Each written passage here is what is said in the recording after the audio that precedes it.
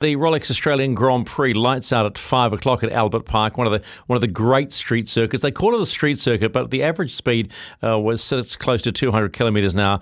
Methinks not so much of a street circuit, but they have said over 410,000 have gone through the park to this day. One of those is a Kiwi who's a motorsport aficionado, worked with them before, and a good bloke. Mike Lightfoot is in the stand somewhere. Hello, Mike. How are you, mate? G'day, Stephen. How you doing? Oh, mate, that sounds awfully polite. I was expecting you to be amongst screaming fans. Where are you? Are you in some executive suite? I was on Friday, actually. I got invited into one of the suites above the Formula One pits, actually, by a good friend of mine. It's last minute. It was a fantastic experience, and I was really proud to have taken that opportunity up. It was fantastic. But yeah, I heard you talk about the crowd that's here, and it's amazing, right? I've been here many times, but this is by far the biggest crowd I've ever seen. And to be honest, Melbourne's turned the weather on for us today. It's just beautiful over here. The Formula One aficionados are talking about Formula One being a real show now. Is it a show on the ground, as far as you have experienced? It is, mate. It is a show, absolutely. I mean, right around the stand. We've walked right around the whole park, actually. We've had a look, and they've got all sorts of events and things happening. They've got the Army, the Air Force doing demonstrations, and they've got, it's like a travelling roadshow that they've got a lot of their own stuff that they bring with them.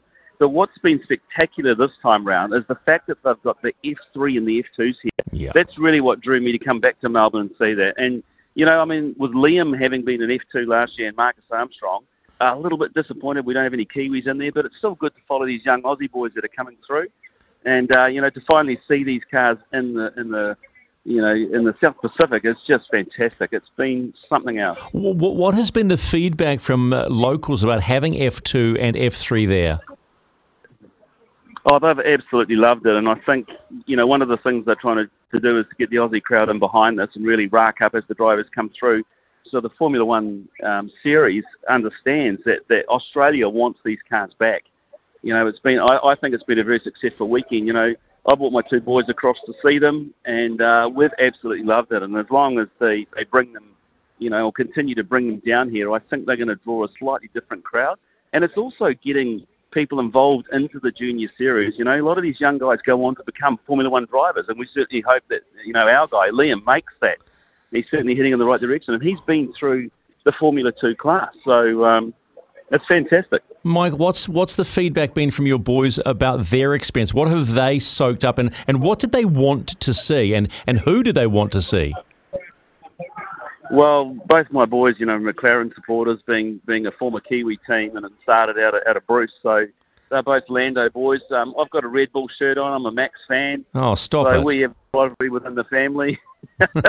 But, look, I've got to say, though, Stephen, the highlight for the boys over the weekend has been the qualifying yesterday. Yeah. I mean, to see Formula One cars that close and come down to those last few minutes in the qualifying session.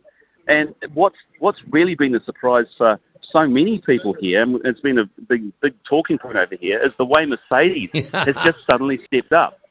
Nobody was expecting that, and to have Russell and Hamilton, in the top four, I mean, it's wow, fantastic. We're all a bit cynical when we talk about Formula One, right? Sometimes, do you think Russell and Hamilton gang up on Max? Do you think they at that first corner? Because that first corner can be chaos. It can, and everybody's talking about Red Bull potentially have reliability issues. Max was moaning yesterday about his gearbox. Perez has certainly got issues.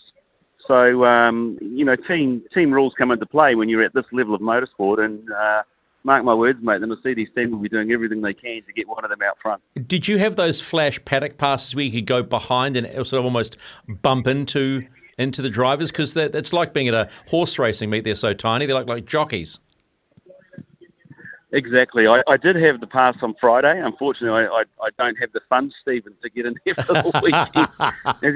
as you can imagine, mate, there's some pretty wealthy people in those stands. But yeah, you can actually get in behind and see the drivers. And you're right, they're lean, mean machines. They've got no fat on them.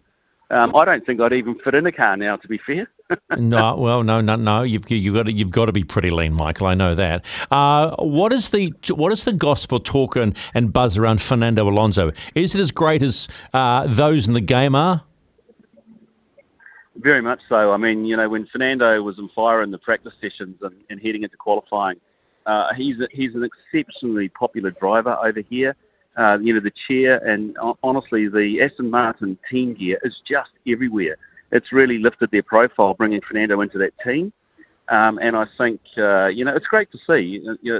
I feel that this year, Formula One has sort of come together as more of a challenge than what it's been in previous years, where you've just had one team cleaning up. And it gets a little bit boring when it's like that, whereas this year it seems to be different. And to have a team like Aston Martin and Alonso in that team step up to where they are is great for the sport. Am I taking you away from? I'm looking at live pictures now. Where are you talking to me from? I'm actually just behind the stand, just because of they've got the commentary happening. Oh no, it's a little bit loud. I can't hear. No, it's all good. That's all good. I've got plenty of time, mate. I've got plenty of time. Because I was intrigued to know, close up, what do the cars look like? Are they big? Do the wheels make them look bigger? Are they small? Do they look like, rockets on wheels? What? Yeah, they look like rockets on wheels, and they're absolutely beautiful. And, when you understand that these things cost around $26 million each, they're a pretty expensive motor vehicle, but the work involved in them and the way the team developed them, and it is just engineering at its best, and it is really cool to see them. So they're a lot quieter than they used to be with the new generation as well. We don't like that. We don't like that, do we? We don't really like that. We want screaming V10s and 12s, don't we? Well, the days of the earplugs with an F1 car is gone. You sit in the stand and they come past, and they're actually very quiet. Oh. They still look impressive, don't get me wrong, but you don't need to wear earplugs like in the old days where your eardrum was blown out the side of your head. It's a little bit more gently like to watch, to put it that way. Oh, well, that'll suit you perfectly. So let's just talk quickly. What has been your highlight to date? I think the highlight for me really was qualifying yesterday. To see it come down to the wire that close and on the last lap changing was just fantastic.